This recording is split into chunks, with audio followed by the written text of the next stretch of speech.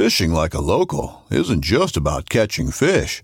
It's about connecting with the environment and the people who call it home. It's about hearing the stories and traditions that have been passed down for generations and sharing unforgettable moments with the people you meet along the way. Fishing like a local is having an experience that stays with you forever. And with Fishing Booker, you can experience it too, no matter where you are. Discover your next adventure on Fishing Booker. This upcoming concert season will be all about the boots, and Tecovas is your stop for the best in Western style. Tecovas has seasonal and limited edition offerings this spring and summer, including men's and women's boots, apparel, hats, bags, and more. All Tecovas boots are made by hand in a time-honored tradition with timeless styles that are always on trend. And Tecovas has first wear comfort with little to no break-in period. It's hard to find this level of comfort paired with this level of style. Stop by your local Tecovas store, have a complimentary drink or two, that's WCB style, and shop new styles. The smell of fresh leather and friendly staff are at your service. Many stores even have leather custom branding to make your boots truly personalized. And with regular live music and events, there's no in-store experience like it. If you can't make it into a store, just visit tecovas.com. That's TECOVAS.com. They offer free shipping on all boots, as well as free returns and exchanges, and ship right to your door. Go to tecovas.com and find your new favorite pair of boots today.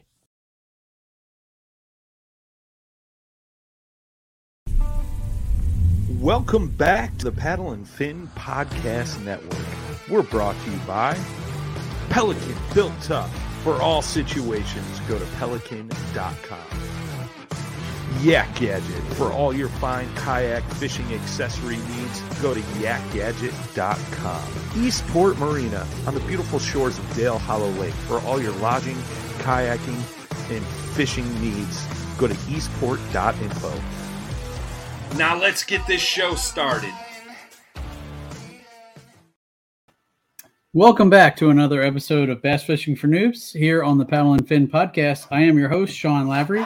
And I'd like to welcome everyone back to the show this evening. So I'm kind of going kind of retro today with today's guest, going the whole way back to the very first guest that I got to interview when I came here and joined Ryan on the Noobs show.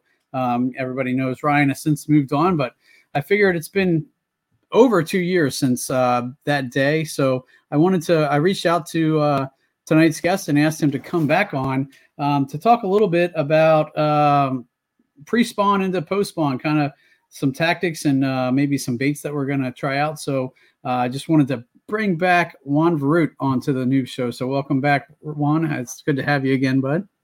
Thanks, Sean. It's good to be back on the Noobs show. I like the title. It's been quite a yeah. We welcome Noobs, but we take the experienced guys too. I've heard that everybody kind of listens to it for the tips and techniques and stuff. So everybody's welcome here on the Noobs show. Absolutely. Gotcha. Well, like Juan, I know it's been 2 years. So I wanted to give you a chance just to let the folks, for those of the listeners who don't know who you are, let them know who you are and where you're from, a little bit of your background, and then, anything that's new in the last 2 years. I know at that point, the last time we talked to you, you had kind of took a break from your classes and stuff, and much to my dismay, because that was something I was hoping to get in on. So, but I figured we could catch up and see what else has changed in the last 2 years. So. Sure. Yeah, Sean. So basically, I grew up in central Pennsylvania.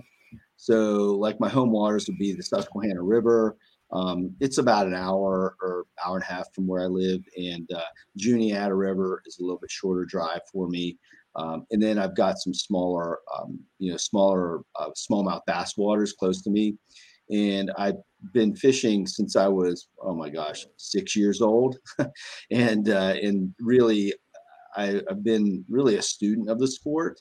I've always tried to figure it out and problem solve and so forth.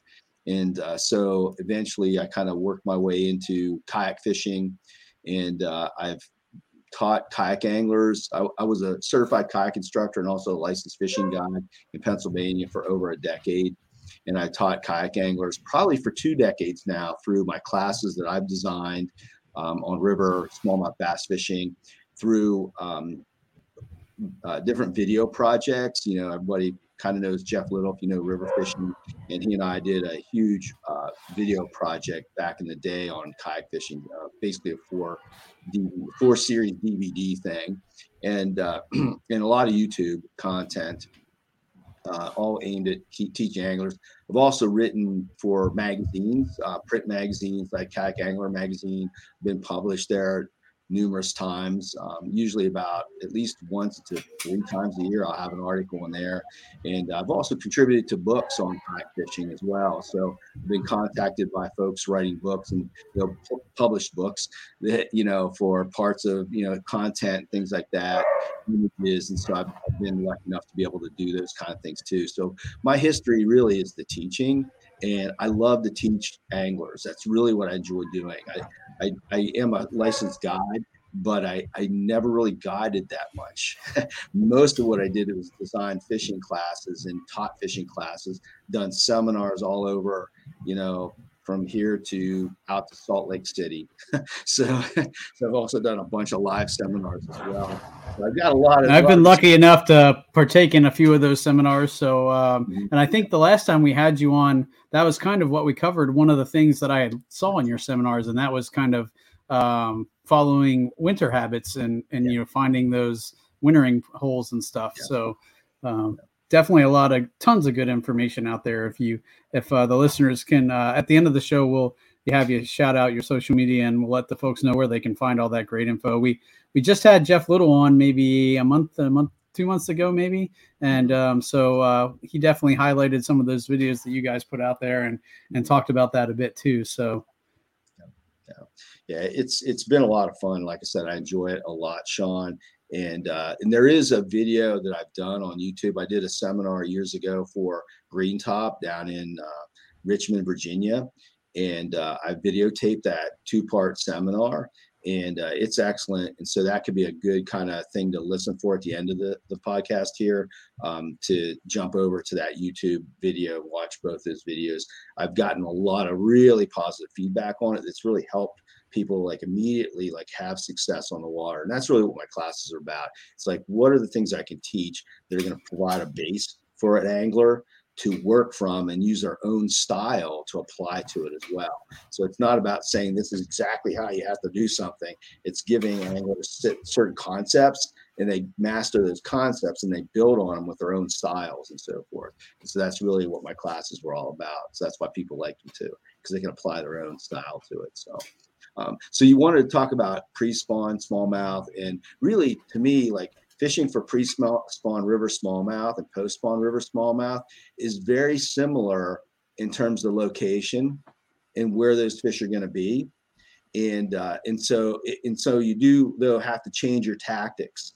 It's the fish change their mood after they spawn. And so you're going to have to use different tactics. But I think that understanding how to locate pre-spawn bass, smallmouth bass in rivers is also going to help anglers understand where those fish are going to be after they spawn, because the big females, and that's really kind of what I focus my efforts on in the spring, is the big females. I mean, it's easy to roll up on a shallow spawning area and pull a bunch of buck bass, off the beds and so forth. And I know that you and I have talked about this just briefly, but I'm not a big proponent of fishing for bedded bass. I just don't, honestly, I have more success not doing that. I can understand if you're on a lake or something like that, where you're really, trying to fish a tournament and it's allowed and you do it, right? I mean, you do what you need to do to win the tournament and you do it. I try not to do that, because I honestly feel like I am more successful in pulling big females, fishing other areas that are not the actual spawning beds, because they're only up there for a very brief time to lay their eggs, and then they're gone. You know what I mean? Once they spawn, they move up, they spawn, they move back. The males stay there all the time, right? But the females are cycling in and out. And so I really want to target those bigger females that are cycling in and out. And I feel like there's a better place to head them off at the pass, really. And so that's what I talk about. When you're looking to locate, and I'll use some examples from past examples and my experience on the river. Plus, I'll use some examples even from just like 2 weeks ago when I was catching, pre-spawn river smallmouth. And I'll send you a picture of one of the, I caught a couple really, really nice fish, but I caught more than that, but a couple nice ones. The picture fish, I had a good picture fish, but I caught a bunch of other ones. But when you're looking for pre-spawn smallmouth bass and post-spawn smallmouth bass, the first thing you want to do as an angler is try to locate what I would call primary or major spawning areas. Okay. So you want to like kind of look at your river and say, where are the areas that are 1 to 3 feet deep, that are current protected to some extent, and have that gravel bottom, that substrate that the smallmouth need to spawn.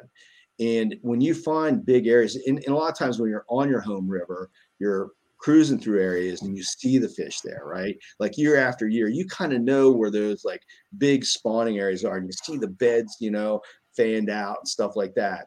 Those are the kind of places, if there's a lot of activity there, a lot of times it's because it's a prime spawning area, right? And that means there's going to be the prime smallmouth there that want to spawn there, right? The bigger smallmouth, the ones that really are going for the best spawning areas, right? It's like, smallmouth, the biggest smallmouth take up the best feeding locations, right? The biggest smallmouth go to the best spawning locations most of the time, right? Unless there's some kind of pressure that moves them to other places.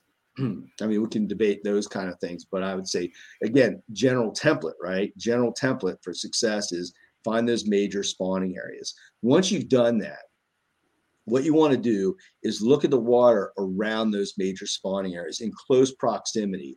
I would say within sight, right? So we'll just do something easy. Within sight of that major spawning area. What I'm looking for is deeper areas that have low current. So that are current protected. So some examples of that would be, and I just fished this pattern this past weekend, it worked like a charm. Boulders, submerged boulders in 6 to 8 feet of water. So you got your spawning area in 2 to 3 foot of water generally. Again, we can debate whether they spawn deeper or not. They do, but generally speaking, and then look off of there, you want to find major current breaks where the fish can be out, the big females can be out of the current, but still close to it so that they can feed. I also call those like they're pre-spawn locations, but they're really feeding stations, because that's what the females are doing when they're going that pre-spawn mode, which right now we've got a little bit of everything, pre-spawn, spawn, and post-spawn probably in Pennsylvania based on my last trip to the river. And so you want to find those major current breaks. And so you're looking for things that could be above the surface, right? Or it could be things below the surface. My last pattern I fished last weekend were boulders, big boulders below the surface. You can use electronics to find those. And I find electronics in pre-spawn river bass to be useful because of that. Or like what I do is the other thing I did, is I can use my feel for my lures because I've been doing this long enough. Like I can tell if there's gravel, sand, mud. I mean, literally, whether I'm bouncing off, chunk rock or whether I'm hitting big boulders, like I can kind of tell what's down there a lot of times just by feel of my crankbait or something like that. So you're finding those major current breaks within, I would say, sight, just using an easy marker of those big spawning areas. And the other thing it could be is ledges above the surface. So a rock above the surface, right? It's obvious. You can see that. And it creates a big eddy behind it. I'm not really looking at those little pockets a lot of times. You want something big and pretty expansive, because what they'll do is they'll move to the edge of that current like they always do, and they'll sit there just out of the current, and they'll just wait for that food to come by in the spring. They'll wait for the minnows to come into that break or whatever, crawfish to move around. They're in there just eating and eating and eating, getting ready to do the spawn. The other thing that you could find is like bridge pilings. I've been in a lot of situations where bridge pilings are really close to spawning areas, and they're awesome when they're like 5, 6, 7 feet of water, 8 feet of water. That again, it's deep water, current protected, and there's food around. Maybe submerged, like I said, submerged chunk rock that's piled up. It could be like a little point that's coming off the bank or a little cutout or something like that that's deeper than like a spawning area. And so you really want to look for those current breaks like that where, most of it's ledges a lot of times, or it could even be a drop. So let's say we've got a sudden depth drop for whatever reason. That's where you need electronics too, right? And there are areas where the current or the river bottom is going like this, and all of a sudden, for whatever reason, it's carved out a lot, right? And so it's creating a real depth drop, and those fish can tuck right in there. You think about that as a feeding station, and that's why I fish those boulders, because I like those scenarios where it's submerged, and I can find that submerged stuff.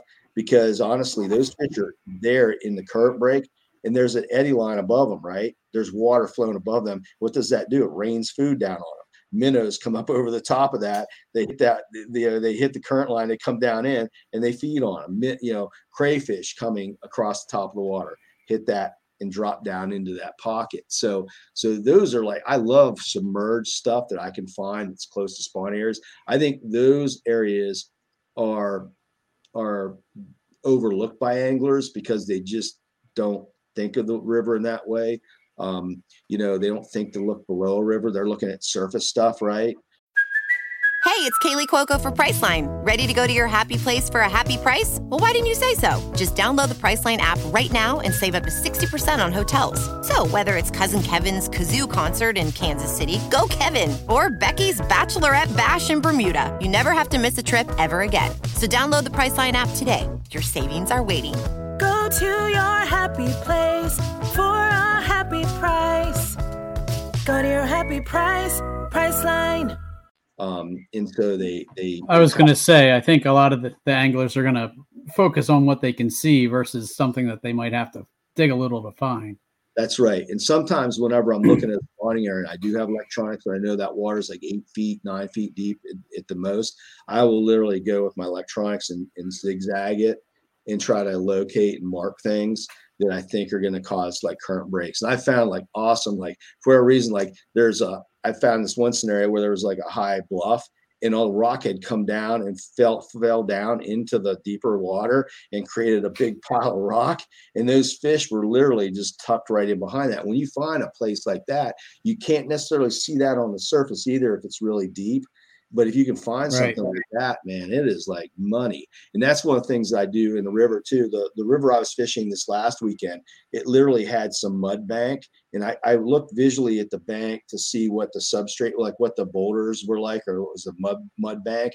And a lot of times, like in those mountainous areas in Pennsylvania, I was fishing like a really narrow river that was really steep sided. And a lot of it was mud. Right. So, but when I came to an area that looked like a good spawning area along the bank where it had some rock, I also looked at the bank to see if there was big boulders or big chunk rock, because I know that typically extends down into the river a little bit. Right. So I'll be able to find that substrate. And again, I'm throwing a crankbait, so I'm feeling that too, right? Okay, I feel that rock, and so I really slow down. So you want to locate those feeding stations, whether they be visually on top. You can see it's a big current break on top, a piece of ledge, whatever, or whether you're using your electronics or using feel to find that stuff below, or visually looking at the bank and deciding there might be some boulders, or there might be some chunk rock that's going to be worth hitting and seeing that's close to those spawning areas. So that's really the key, honestly. Once you can do those things, once you can find those feeding stations, those kind of hold up spots before they move up in there, you are right on pre-spawn spots. You know what I mean? You're in the money. You're in the money. And if you're close to the spawn, man, the big females are going to be there. That's where they're going to be. It's almost like clockwork. And the other thing that happens too, like once they move up and they spawn, they'll drop back to those same locations again. So you have two wax out. Like you can literally, like when I was last weekend, I literally caught, I knew there were a female with eggs, right? And I literally caught one that looked like it spawned a little bit. So I knew I was catching both. So it's a revolving door. And so you really want to find those feeding or those spawning areas, find those feeding locations, those deeper, current protected areas, And then from there, you basically have found something. You make sure you just know where that is, and you keep a log of it, so you keep going back to it every year. Because I can almost guarantee you those fish are going to be there unless something changes with the river. Those fish are probably going to be there every year at the same time of the year if the water conditions are the same. Now, really, what happens there is once you find those kind of locations, it really becomes a matter of how do you fish them, right? What presentations do you use? I was just going to ask that because I was going to say it sounds like if they're sitting watching stuff come over these drop downs, it's almost something they're going to be looking up versus looking down. Sometimes they do, and and here's where you've got to judge the mood of the fish, right? And one of my basic concepts is this, John. I want to fish as fast as I can and still catch fish, because I can cover more of those locations. I can make more casts, right? It just ups your odds. So there are some days when you could catch a lot of smallmouth dragging a tube on the bottom, but why would I want to do that if I can throw a crankbait, cover more water, you know what I mean? And maybe attract bigger fish. Absolutely. Crankbait, you know what I mean? So you want to fish as fast as you can on those spots so you hit more spots. And I'll give a comparison, like my buddy that I was fishing with, once I found a spot, like when I saw that I found spots with boulders or whatever close to spawning areas, I would really slow down on those areas, not slow down with my bait, but really blanket it, right? And then when you catch one fish, I can almost guarantee if you catch a nice female in a pre-spawn spot like that in one of those feeding stations, there's more in there. I've caught as many as 3 smallmouth over 20 inches off of one bridge piling, wow. Basically like right in a row. And I have witnesses to prove it too. Who were right there. And one of them was a police officer, so he won't lie. When you find a spot and you catch a fish, don't float past it. You know what I mean? Like when you find those boulders like that, don't do yourself a favor and fish it, right? So I slow down, I go back up, whether I got to paddle up or whether I'm using my torpedo motor, I'm going back up and I'm going to cover it again, right? Maybe with the same bait.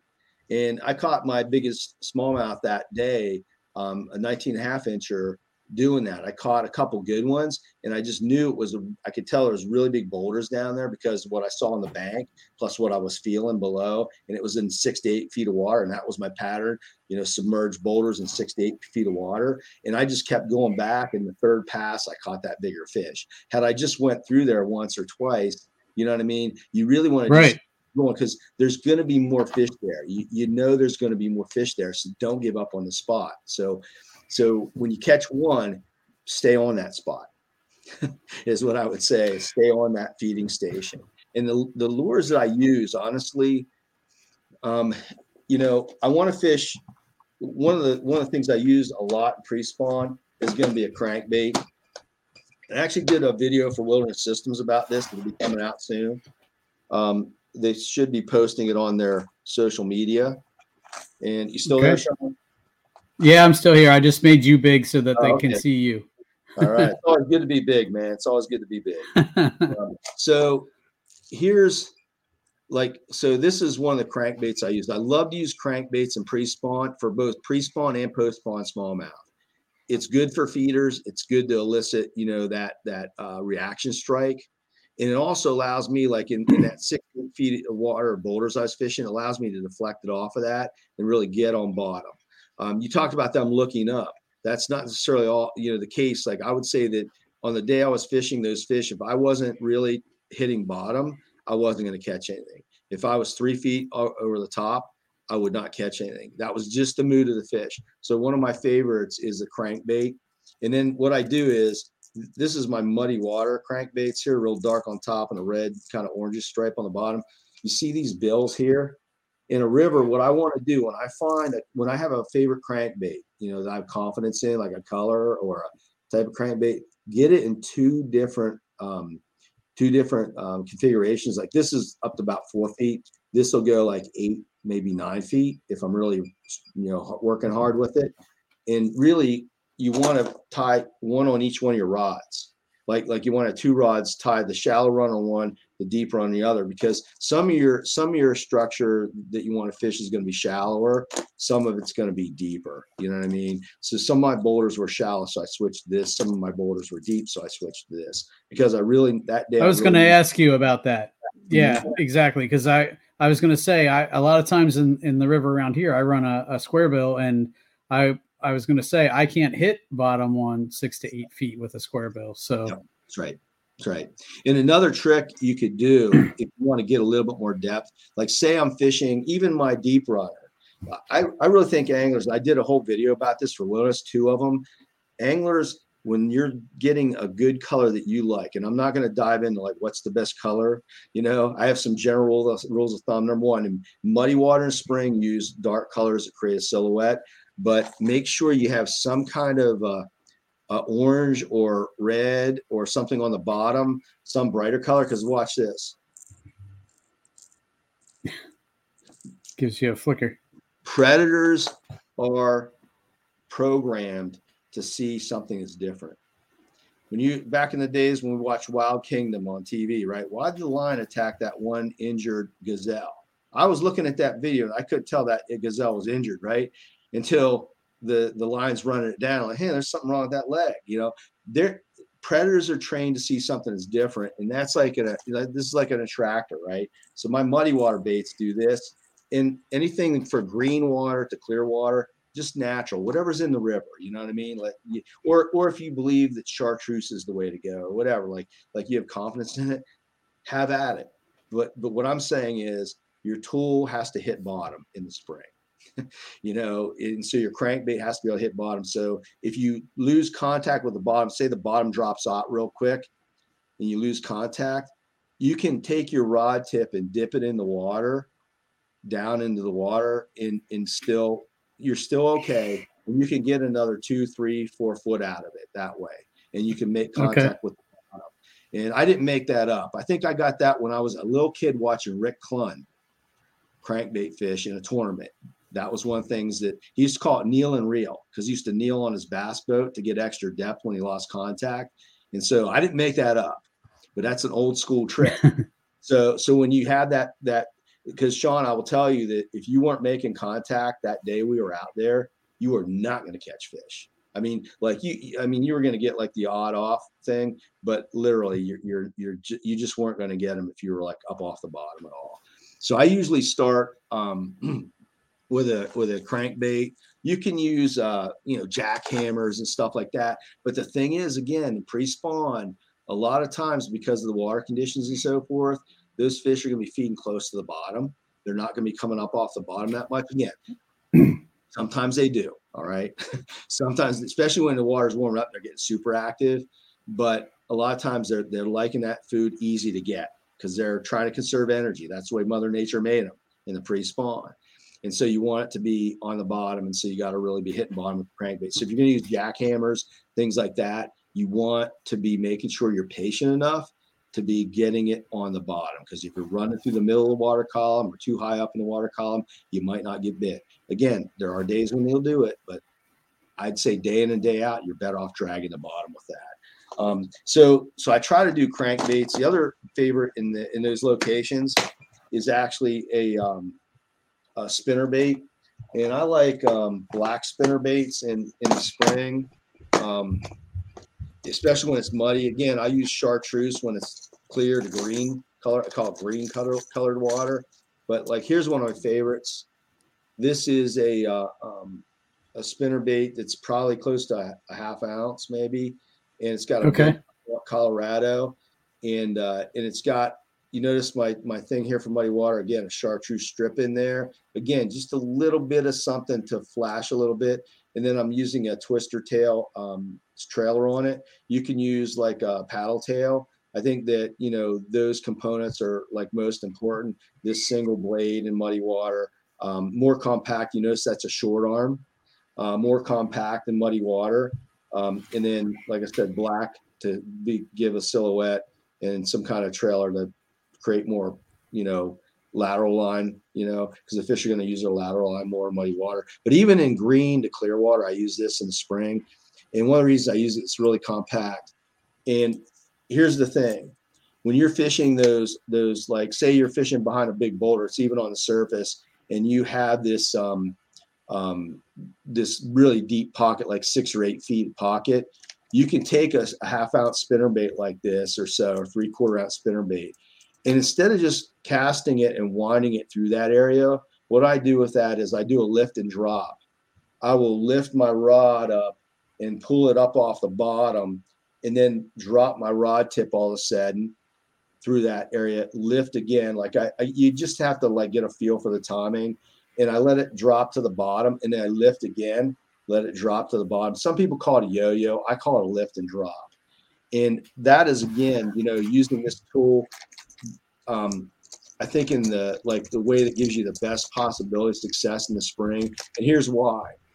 If I just pull that spinnerbait through that current break, my contact, my time in the area where I believe it's fish is a lot lower. Even if I'm slow rolling it through there, my time in that strike zone is a lot less. If I do my pull and drop, that thing's not making a lot of progress forward. It's coming up, down, coming up, down. You see that? It's literally staying in that strike zone and working that strike zone later. It takes a lot of discipline to learn how to do it, but I've caught I got photos of so many fish I've caught doing that lift and drop. It's just it's a money presentation when you know that those fish are like really zeroed in on those feeding stations, and you just want to keep that spinnerbait in there. Can you just throw it out and slow roll it across the bottom or run it through the middle? You can. And if it's going to work, honestly, if I'm getting bites doing that, I'm going to do it because I fish a lot faster, right? Right. This is a good tool to have in your presentation kit, because I find that day in and day out in the spring, because of the variability, it gets cold, right? Rain, cold water, the fish are just less likely to like run up on a bait or chase it or whatever. It's good to have that trick in your, that presentation in your bag of tricks. So I call that the lift and drop. The other bait that I was going to ask you about that too. I know casting angles has a lot to do with that too. So are you generally positioning yourself downriver of those boulders and casting upriver and letting it kind of trying to drop it right in behind that boulder and then yo-yoing it? I do. So let's say this is the boulder. I'm going to, and I can see it, or it's below the surface, whatever the situation, or that's a bridge piling. I'm going to try to come across that and work it from kind of an upstream angle to a downstream angle. And that's usually, unless I really, like, say I'm positioning my kayak and there's just no way because of the condition or the situation, and I have to throw it downriver to a spot like that, I will. But if I don't have to, I want to position myself kind of downriver off the side of it, and then cast up into it. So I might, if it's a bridge pile, I'm going to cast right up behind it, let my spinnerbait drop, and then just start doing that pull and drop, right? Or if it's my crankbait, I throw it right up against that bridge pile, break a few bills along the way. Or I throw it up above, like, so I can throw it up above the corner and bring it down the corner, so I can get depth right behind it and kind of it's coming out of the current into the softer water, right? So then I'll kind of work that whole eddy or work that whole area. And if there's a boulder field, I'm just basically going to cast and wind from upstream to downstream mostly. So I like to do that upstream to downstream. There's another concept there. If you think about this, if you bring something up behind a fish, they're more likely, if they're in a negative mood or a neutral mood, you're almost always going to turn that fish off. If it's aggressive, it's not going to care, right? But if I'm throwing the neutral to negative fish and I'm doing that to them all the time, I feel like we have a lot less success rate. And I've seen in clear water that work itself out, right? In clear water, I got a fish that's negative, spooky, or whatever. I throw behind it, bring something up, and it goes, right? I find that if I can put it in its face and bring it at it, I'm also in those scenarios when you're coming out of that fast water into the slow water, you're almost making that fish have to make a decision. Do I eat today or not? Right. So it's coming right at their face. So it's not coming up behind. So it's not spooking them, not scaring them, but it's making them make a decision, and they can visually see it then too. Smallmouth are primarily visual feeders. Bass are primarily visual feeders. And so anytime I can let them see it, as it's coming at them fast, then I'm going to do that. So that's my spinner baits. I use spinner baits a lot. And then, suspending baits too are gold in the spring and pre-spawn. Again, that's another bait when they're even less likely to chase, right? That maybe I can throw like a suspending jerk bait, and I'll show you. So this is a big perch one. Are there any perch in any of the rivers that I fish? No, but they just like, for whatever reason, it's just different. They seem to like it. Again, you can go with like contrasting colors and muddy, natural colors and clear. But this is, a Lucky Craft suspending. I think it's like a 78 or whatever they are. I can't even remember anymore. I just buy them. But they suspend. And this is another thing you can hang in that strike zone when they're not as chasey, right? They're not willing to chase things down. And you can hang that in a strike zone. So those are what I would call like more power fishing baits. That when the fish are willing to come up like to middle water column or that bottom third or up to the middle, that fish will chase it. The other hard bait I use in spring is going to be a rattle trap. And that you can yo-yo the rattle traps just like you do the spinner baits. You can run it hard through the middle of the water column if they're willing to come up and hit it. You can also really slow it down and just bump bottom with these too, because they're heavy and they get down real easy, right? You'll get frustrated. That's actually what I was throwing yesterday and did okay with it. I was throwing a crawl colored one yesterday, but it definitely, and I was trying to feel, I wasn't feeling the bottom a ton, but every once in a while I just I could feel it like bump. So I knew I was generally pretty close to the bottom. So question, Sean. When you were you felt it hitting the bottom, when was that when you got strikes, or did you get strikes up in the middle of the water column? Mostly on the bottom yesterday. Now I had a few small bass hit it almost as soon as it hit the water. But I caught an 18 and a half and a 14 and a half. Yeah. You caught them. And they were all correct. Yeah. Well, relatively deep. I mean, it maybe 5 feet. So that's below like 10, general spawning depth. So they were probably off the beds and probably behind something. So your observations there are really important in spring, right? So to me, what that says is I've got to be on bottom. I've got to be if I want to catch the bigger fish, which is what I talked about earlier, I got to be off the spawning area in some kind of current break that's under the water someplace, and that really, then what I would do from there is say, okay, that's part of my pattern, right? That's part of my location pattern. And then what I want to do is look at my presentations and say, well, I'm catching them on this rattle trap. What if I threw a crankbait? Because remember, a crankbait, Sean, is a little bit slower. And if you get one that dredges bottom, like you were doing with the rattle trap when you were having success, maybe just a little bit slower is going to work better. Maybe not, right? But maybe it works better. Maybe you end up catching more fish or bigger fish doing that. So as anglers, we have to put those pieces together. And that's a lot of what I taught in my class. It's like observations are key. In being able to make those kind of observations are there differences between being a good angler and a great angler. Being able to let the fish tell you what you're going to do. Another thing that this past spring, just to give you examples of that, my buddy who was fishing with me, he didn't have as much success as I did. And he would come over I said, come over on my side of the river, because I thought maybe there was a difference in substrate and I was finding more stuff. And really what was going on, honestly, was that when I came to a spot where I know it met my pattern, 6 to 8 feet, boulders, a really big chunk rock, I was literally making more casts, right? And I was just basically trying to make a cast every foot of that thing, right? And multiple times. And I would go back up and hit the same thing again, if I kept getting bites. But when I wasn't feeling that stuff or wasn't seeing evidence of that boulders, I was still casting, but I was moving just in case there was an odd boulder that I, wouldn't notice would be there, but I was moving fast. And then when I came to another place where I could feel that substrate again, feel those boulders, feel those big chunk rocks, like basketball sized chunk rocks, and they were in 6 to 8 feet of water, I was slowing down again. And not by slowing down, that means slowing down my bait. I mean, I was just making more casts and making sure my pack was moving slower. and coming back up to it again. So those are the things like observations that you need to make. It's like, this is the kind of substrate I'm fishing on. This is how fast my lure's making. Then, and I probably would have said, okay, rattle trap's doing pretty good. What if I yo-yoed it?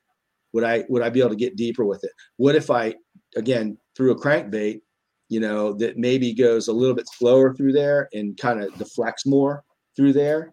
And maybe that's going to draw more strikes, maybe bigger strikes too. And that thought had crossed my mind. And I was wondering a couple other things, because where I fish is right by a couple big bridges. And so, and it's like a mile wide right there. So I have bridge pilings, maybe 20 of them. Yeah. And I kind of concentrated on the first 3 closest to shore. Those happen to be in my stretch, the shallow bridge pilings. So I'm wondering if I would have went a little further and tried some of those other ones, if it would have been more productive, because I didn't find any at the bridge pilings, but I also didn't fish the deeper bridge pilings. I fished mostly the shallow ones. So, and that's a great thought. And you were thinking the right way, because I've seen scenarios where you want to be on the deeper bridge pilings, not the shallower ones. The fish, for whatever reason, aren't going up into that shallow water, even though that might be closer to their spawning area. They're for whatever reason backing off to those deeper bridge pilings. Usually they'll do that when the water conditions are changing, like water levels are rising. For what they like, I've noticed in pre-spawn, they usually gravitate to that deeper structure, or the water's getting colder. They'll move off that shallow. I've been out teaching a class. One day we're out on bridge pilings, and they were the shallow bridge pilings catching tons of smallmouth. The next day, you'd swear there wasn't a bass there, and I really don't think there was. But what happened was we moved to the deeper bridge pilings the next day in like about 8 feet of water, and guess what? We found them again, and we found good fish again.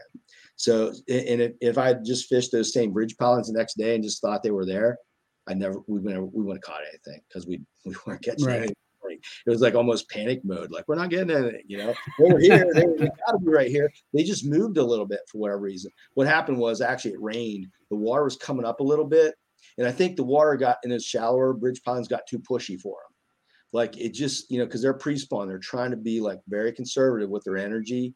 Again, they're not thinking that, but that's the way Mother Nature has wired them, right? They want to be in the best possible scenario. And what they end up doing, because it was getting pushy and there was a lot more billowy current in those shallower ones, they had moved to the ones that really you could see that it was a real good current break for them. The water was a little bit slower in that area too. And so they felt more comfortable in those bridge pilings there. So that's a great example. Yeah, you should back off to the deeper ones. Yeah, definitely. So And I think that's where you really, in spring, you have to play around with your speed of your lure. You know what I mean? Like a lot of, and what I mean by that is like how fast it's coming at you, right? So maybe I can, like I said, maybe I can throw a spinnerbait out and just reel it in when I'm going to catch fish, right? But maybe I got to yo-yo it, because that's the right speed and it's the right action, right? This crazy up and down stuff.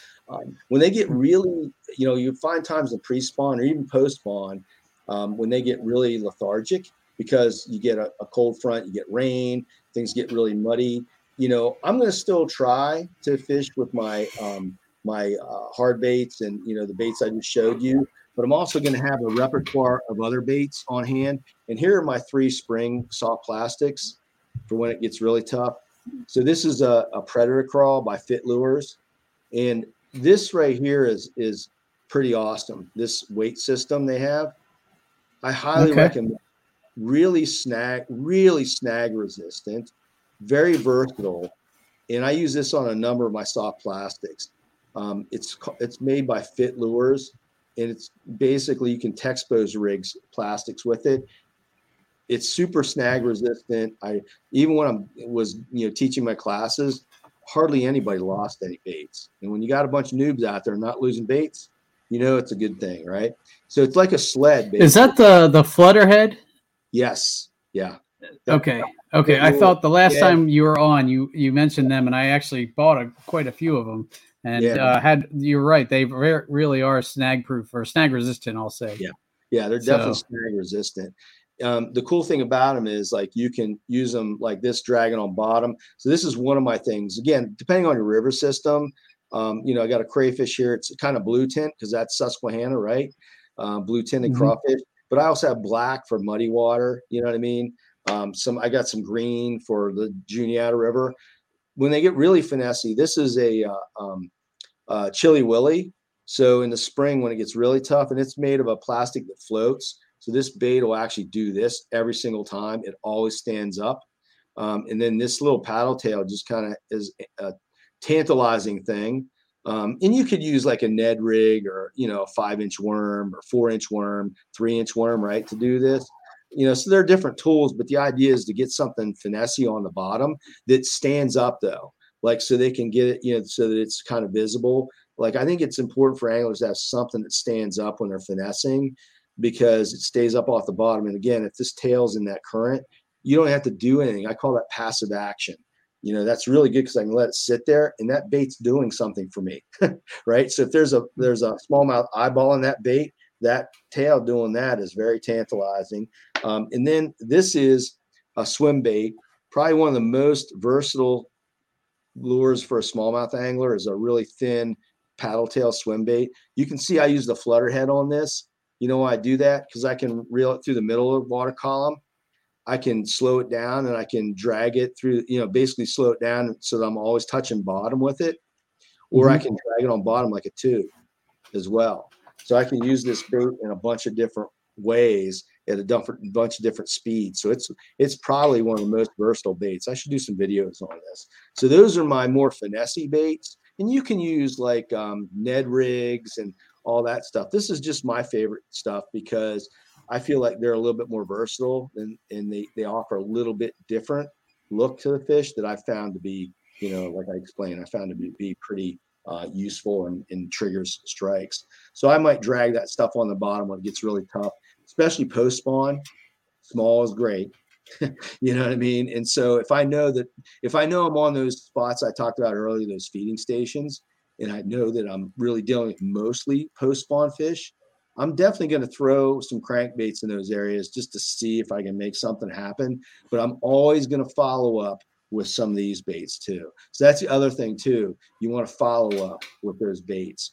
And I would say this, like when you're in post spawn or pre spawn and you're on what you think is a really good, feeding station, throw a bunch of lures at it. There are times when I do that where I just know in my head that this is like a prime, spawning area. And this is like the only 2 feeding stations close to that. So there has to be fish there. So I'm just like, they got to be here. And so I'll literally throw the kitchen sink at them. Mostly this stuff, right? I'm not going to like dig up all kinds of crazy stuff, but I'll mostly throw this stuff at them and I'll throw everything at them until I catch a fish. And then it's game on because then I know what they're eating. Right. So if I have confidence I have fish under me, I'm going to just stay on that spot for a little bit and just throw the kitchen sink at it, see if I can make something happen. Once I do, I just build on it from there. So, Gotcha. That does make a lot of sense. Yeah. So more finessey stuff on the post spawn. You're just getting those fish cycling through the same spots again. I mean, they do. They just cycle through the same darn spots again. And you're just catching post spawners at that time, and I've had good luck with crankbaits on post spawners because it's a reaction bait. So you can do that, but more often than not, that's when I'm really switching up to the more finessey soft plastics and dragging them on bottom. Because the more lethargic a smallmouth gets, the less active they are, the more likely they are to look down. Also, some general rule of thumbs in the spring, and I go over this in the video that I talked about, is, when you got muddy or cold water, they do have a tendency to look down. So even if you're throwing a crankbait, which I will at those times anyway, I want to make sure I'm contacting bottom. If I got muddy water, if I got cold water, if I got a sudden drop in temperature, even if if the river's still clear or whatever, I'm gonna, those fish tend to look down. So you want to be making sure you're fishing that first, few inches of the water column off the bottom. Hope that makes sense. And then as the water conditions warmer and the fish start to get a little bit more, active, like even pre-spawn, they will come up. You know what I mean? They'll come up off the bottom a little bit for a spinnerbait run through the middle of the water column, or, you know, a rattle trap run through the middle of the water column, you know. So be on the lookout for that. Again, I'm going to fish as fast as I can, you know, and I'll fish as high as I can off the water column and as fast as I can, because that makes me more efficient if I'm able to catch fish, right? Because when I'm not trying to contact bottom, you know, and I'm just running through the middle, that's about the easiest fishing you can get, right? Besides throwing a big buzz bait on top, right? You know, so and there will be a time in post spawn, just so you guys know, in river smallmouth, right after they recover, you know, just a couple weeks after the spawn, like right after most of the fish are recovering, there's going to be a really great topwater bite. Be ready for that. So when you hit post spawn, always be checking for a topwater bite. Highly recommend it. You know, get your poppers out, you know, and pop it a couple times. Let it sit on top. I've had days like 3 springs ago where we weren't catching anything for like an hour. And I just, like, it kind of slipped my mind that could happen. And I was like, oh, I'm going to tie on a popper. And man, did I catch some really good fish over 19 inches that day. It was just like, you would swear there wasn't a darn fish in the river, right? For about an hour, you know? And then I was just like, Juan, you forgot, like, this is post spawn and they might be recovered now. So they might be wanting to come up on stuff. And I threw that popper. I got a bunch of pictures of that too. That was a good day. My buddy caught a day too. I think I ran into that last year because I started throwing the Rico popper at one point. I started hit a pattern, and it was like right when the sun was going down. If the sun got down behind the horizon, and I'd throw a popper for like the next half hour, it would be just like almost lights out, like, and that's constantly. It's usually about a week to 2 weeks out from the spawn when a lot of like most of the fish are recovered. You know what I mean? Like, they're just recovered. You know, you can still tell that they were spawning. You know what I mean? But they're really active. And for whatever reason, they like to come up. I honestly, like, I have a theory, and I really don't like, I don't put much stock in theory a lot of times. It's just like, you know, remember that happens, Juan, and be ready for it. Right. You know, but I have a theory that a lot of hatches happen then. And I think they like big caddis and stuff like that. And I think that might be part of it. Because if you notice, a lot of times when I see that popper bite, I'm also seeing good caddis hatches too. You know. Last year, right about that time, I was having to wear my face buff up over my mouth because I kept eating bugs like crazy. And that could be like an indicator too. And that's something I have to remind myself of, because that day it was like I totally slipped my mind that those fish could be on top. You know, and that's all they respond to a lot of times. It's weird. Like, I threw everything at them and nothing. And then the popper was like, all of a sudden there was fish in the water. Amazing, you know? Yeah. So anyway, that's something to look at in the post spawn too, like once they kind of recover. But I hope this is helpful. I mean, you know, again, in the video that I have out there on pre-spawn fish, I do go into detail on colors, and I go in a lot of detail on a lot of other stuff that I didn't do here, because I don't know how much, you know, real time we have and how long you want to make this thing. but I could always talk forever on fishing. But you know, if any of your listeners have any questions, they can always email me. I have a Facebook page and stuff like that. They can throw a question on there. I love to answer questions from anglers about presentations and things like that. So I'm always willing to share. Like I said in my classes when I was teaching for over a decade, and like I tell people I talk to, I will always share there's no secret I have that I wouldn't tell somebody about how I catch fish. Now, I'm not going to tell you where I fish and where I find big fish, but I will tell you the tactics I use and how I break it down, because that's fun. I love to see anglers be really successful on the water, you know, and learn things that they're going to help them, you know, because, you know, it's a fun sport. You know what I mean? Everybody, you know, should be able to enjoy absolutely. it. Yeah. But I hope that helps. I mean, that's a little bit about location. And again, that's pretty simple. It's by the numbers. You don't have to make it complicated. And then a little bit about presentations to address those kinds of water that you're going to find the pre-spawn and post-spawn fish. And that's really all it is, you know, and fish a river, find those spots, and they'll usually be the same year after year for 5, 6, 7 years. They might change eventually, but but they'll be very similar every single year. And you can go to other rivers and break it down too, and find those areas like that. So.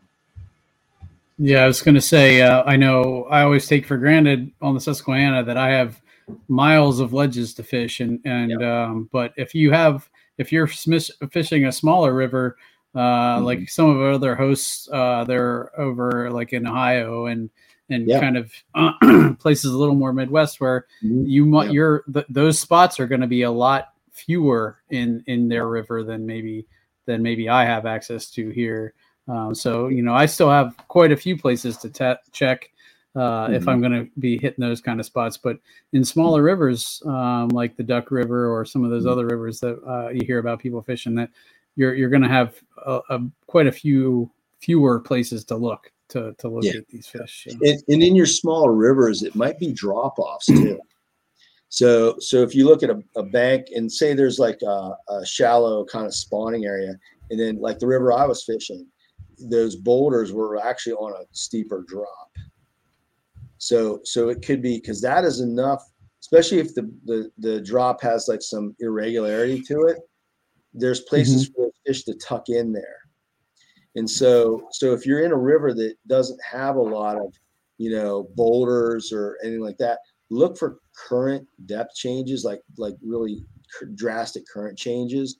Either, like I said about that bowl effect, right? So the river's coming down, it drops, the bottom drops out. Look for that kind of stuff close to the spawning areas, and look for maybe there is some, like, the bank comes down and then it's gradual, and then all of a sudden it drops like 3 feet off like that. They'll hug that, and that'll be their pre-spawn spot too. I've seen that many, many times as well. Because again, we tend to think at an angler like that's a drop, but that drop has this in it too. Ripples, right? And so those are little tuck-in spots there. And if that's the only thing they got to rest in to ambush prey in as a pre-spawn fish, that's what they're going to use. So every river is different, you know what I mean? And you really have to look at what kind of cover is available, what kind of structure, especially structure for pre-spawn, what kind of structure is available, and really like in your head, make the tally, like make a list of structure in the river you fish. Right? Like when I teach on the Susquehanna, it's like, what's our structure here? Well, you said it, ledges, there's chunk rock, there's boulders, there's islands. There's 2 different kinds of islands on the Susquehanna. If you do need to categorize them because they're different. One is what I call minor islands. Those are the ones where there's no trees and it's mostly grass or shrubs. Right? The other category for me is major islands. Those are the ones that have trees on them. They're different, and they attract fish at different times of year under different conditions.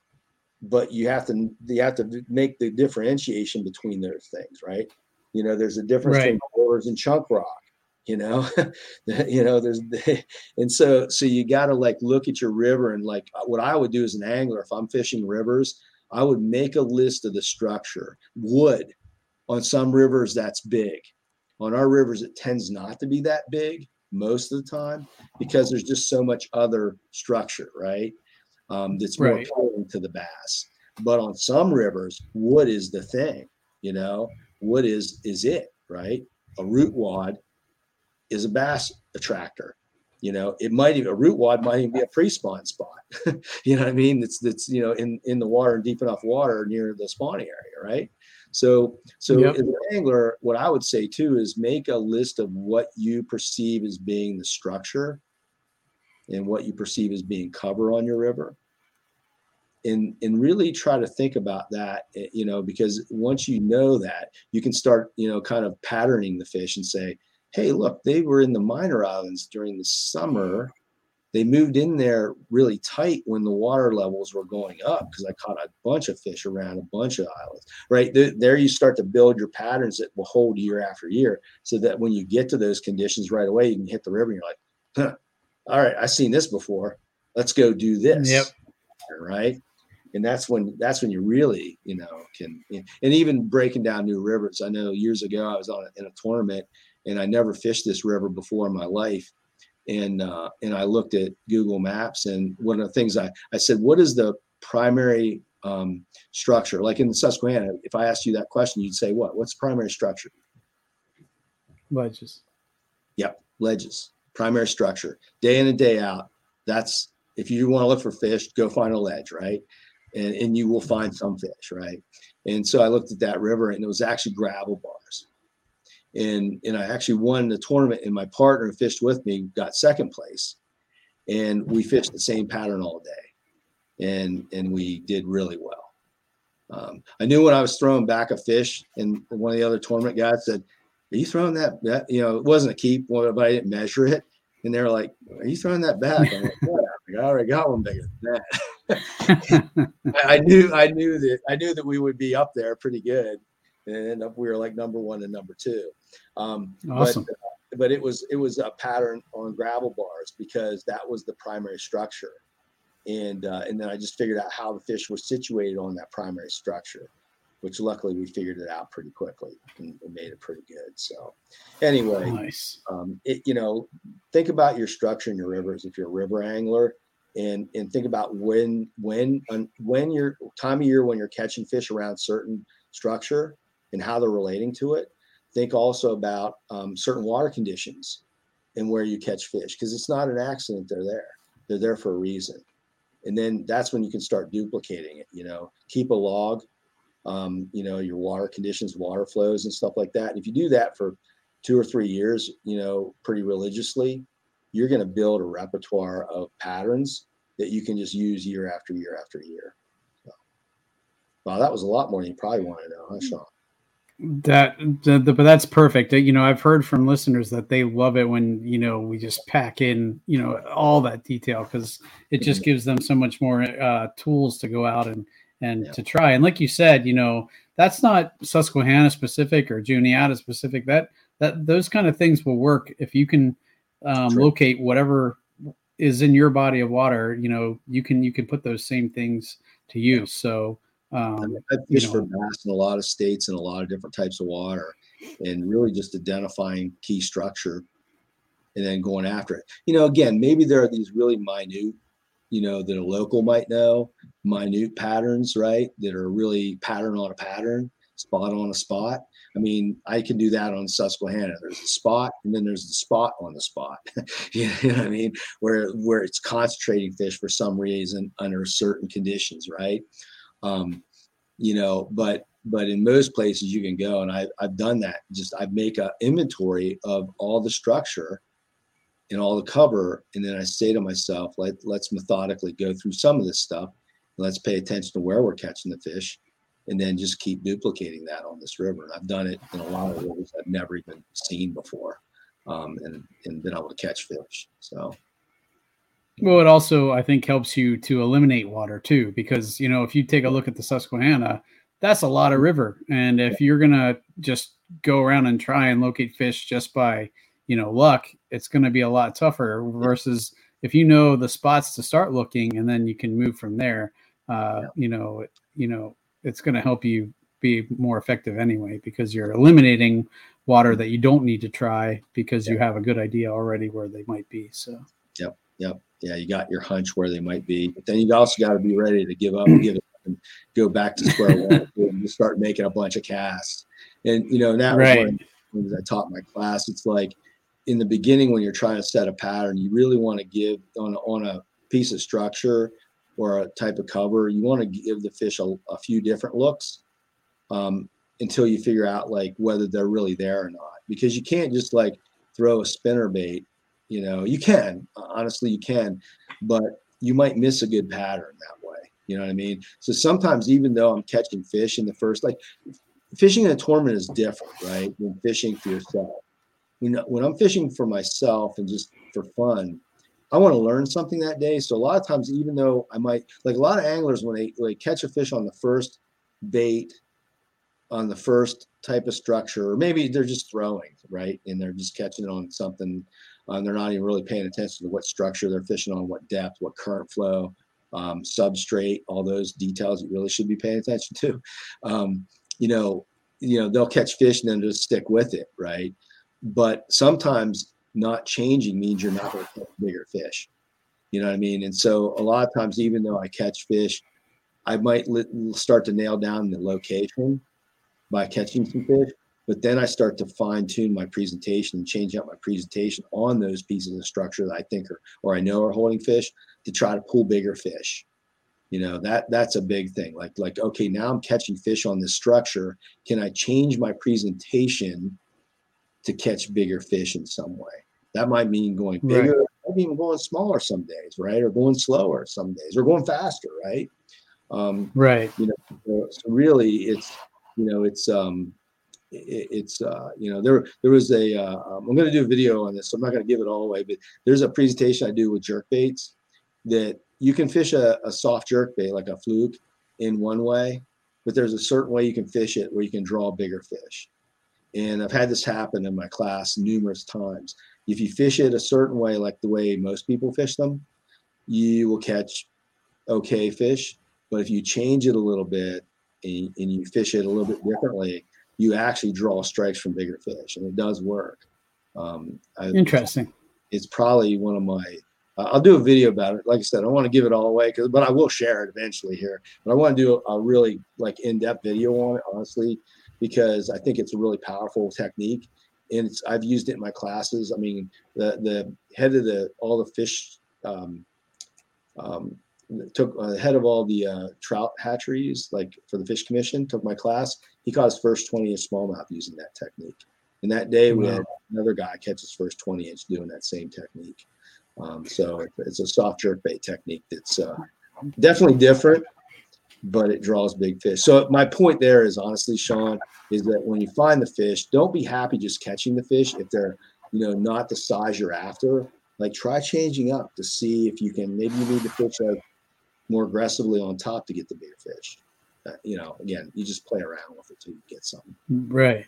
No, that makes a lot of sense. So I definitely look forward to hearing about that trick with the flukes and stuff, because I'm definitely interested in catching more 20-inch. I finally caught my first 20-inch smallmouth last year. I think it was 20 and a half. So, and that was probably 3 years of searching for a 20-inch fish. So definitely interested in catching more, but there you go. Awesome, man. Well, tons of good information. I wanted to give you a chance. Where can folks find these videos?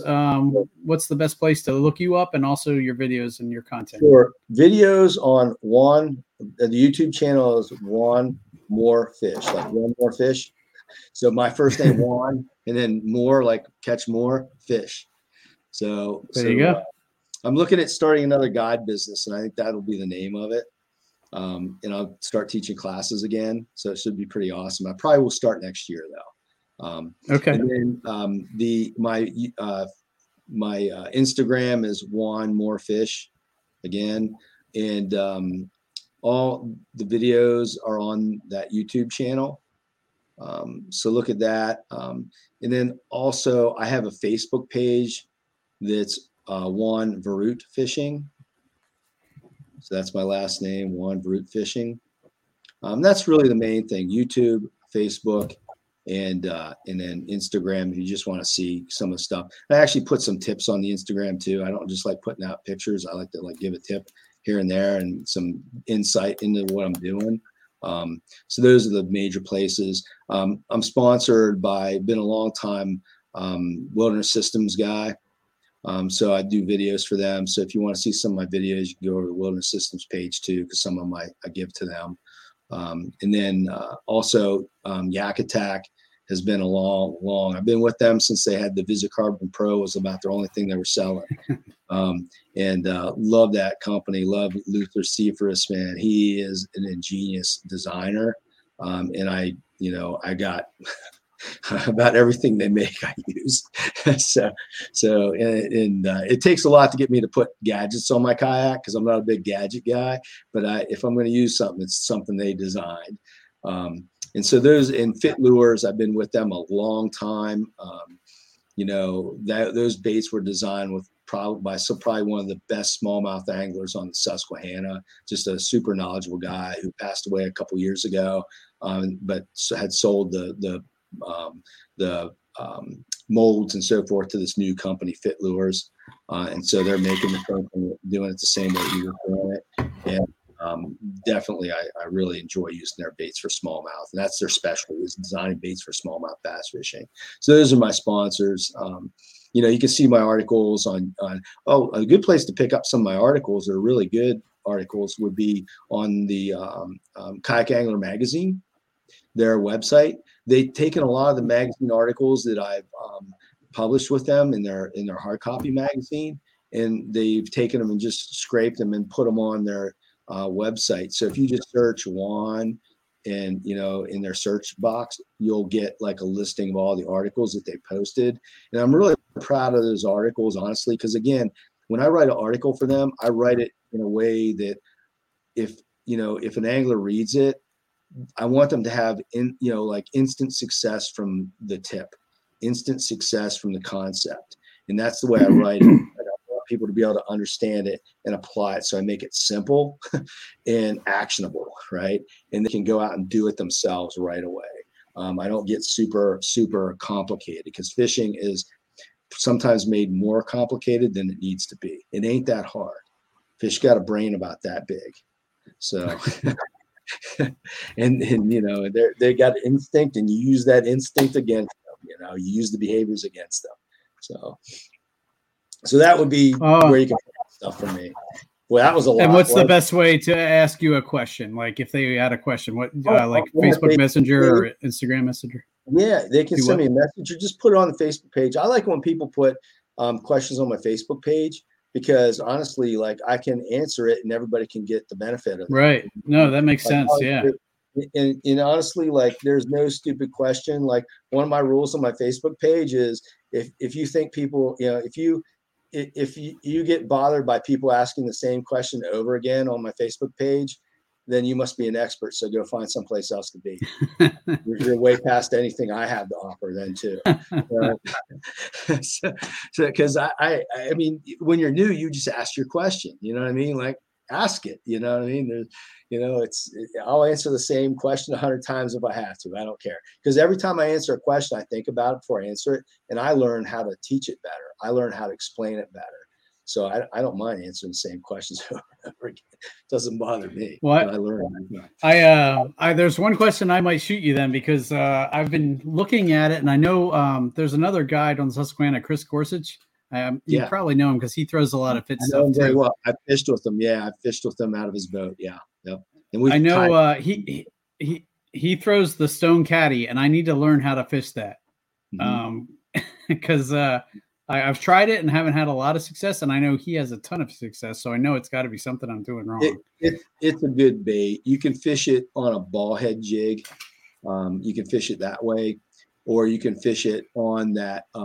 If it's the right kind of cat, like Fit Lures makes one that's designed to fit on the flutter heads, and that works good because of the thickness of the bait and so forth. Because some of the baits like that they make their stone cats, the bodies are so big and thick that it's hard to fish on a flutter head. You almost have to fish it either texposed rig, which gets a little messy in river fishing, or if you're using like a regular texposed hook and so forth, because then you got to peg the weight and do all kinds of stuff. That's why I like the flutter head, because it's basically texposed, but it's all compacted, all one unit. You got nothing to mess around with. But they do make a stone caddy that actually I like it because it's thinner and it moves in the water. A lot of the ones I see out there in the market, they're so thick that the tail doesn't do anything. They're stiff. They're like a stick.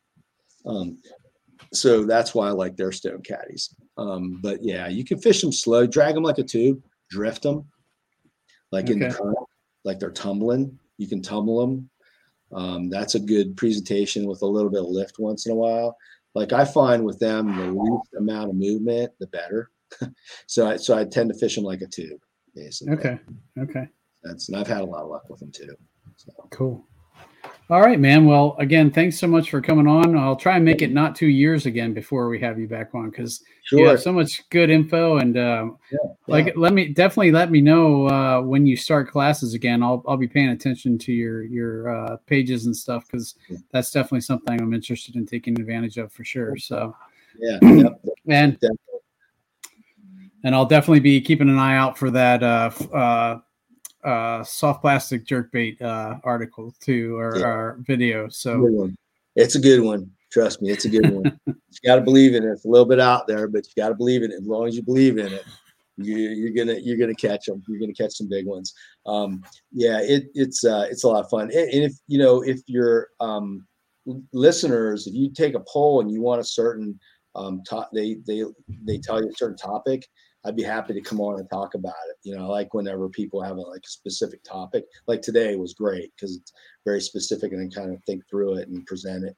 But if your listeners send you notes and they want a certain topic on river smallmouth fishing, I can definitely do that. Or even in the fly fishing realm, because I do a lot of fly fishing for smallmouth and for trout. But for smallmouth in particular on the river, I'd be happy to do that stuff too. So whatever you guys got, I'm always happy to teach. Anytime I get a chance to teach a little bit and share some of my 50 plus years of fishing knowledge, I will do that. So. Awesome. All right, guys. Well, you heard it there. If you have a topic that you would like Juan to come on and talk about, drop it in the comments on any of our pages, and we'll definitely reach back out to him and have him back on. So, all right. Well, in the meantime, everybody go check out Juan's pages for tons of great information. Him and Jeff, like I said, they have that awesome series that it's like basically the Bible of river smallmouth fishing. If you want to go check that out, that is pretty much the best information you could really find, and it's all out there readily available. But definitely, check out his new pages, the One More Fish. Definitely give him some hits, and I'll make sure I post links to those in the show notes. So if you want to make it easy, you can just go down there and click. But Juan, again, thanks, Bud, for coming on. Definitely tons of great information.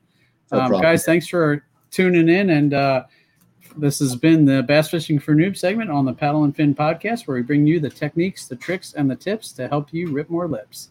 Thanks, Juan, and have a good night, everyone. Awesome, man. Thanks, buddy. Yep. See ya. Thanks for tuning in to another killer episode here on Paddle and Fin.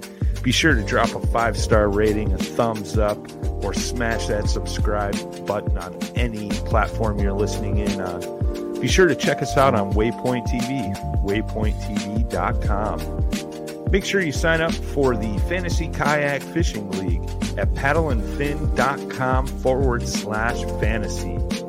You could support this show through Patreon, patreon.com/paddleandfin. Don't forget to check out the website, paddleandfin.com. Catch us on YouTube. If you got a question, comment, or want to see a future guest on the show, be sure to email us at paddleandfin@gmail.com. Shout out to our show supporters, Yak Gadget. You can check out all the fine kayak accessories at yakgadget.com. Pelican Professional. For all your cases, coolers, and lighting needs, go to pelican.com. Rocktown Adventures, your Midwest premier paddle sports destination. Go to rocktownadventures.com. Eastport Marina, the beautiful destination on Dale Hollow Lake. If you're looking for lodging, kayaks, kayak accessories, or anything fishing related on the beautiful Dale Hollow Lake, go to eastport.info. And Jigmasters Jigs. When in doubt, get the jig out. Go to jigmasters.com and fill your tackle boxes today.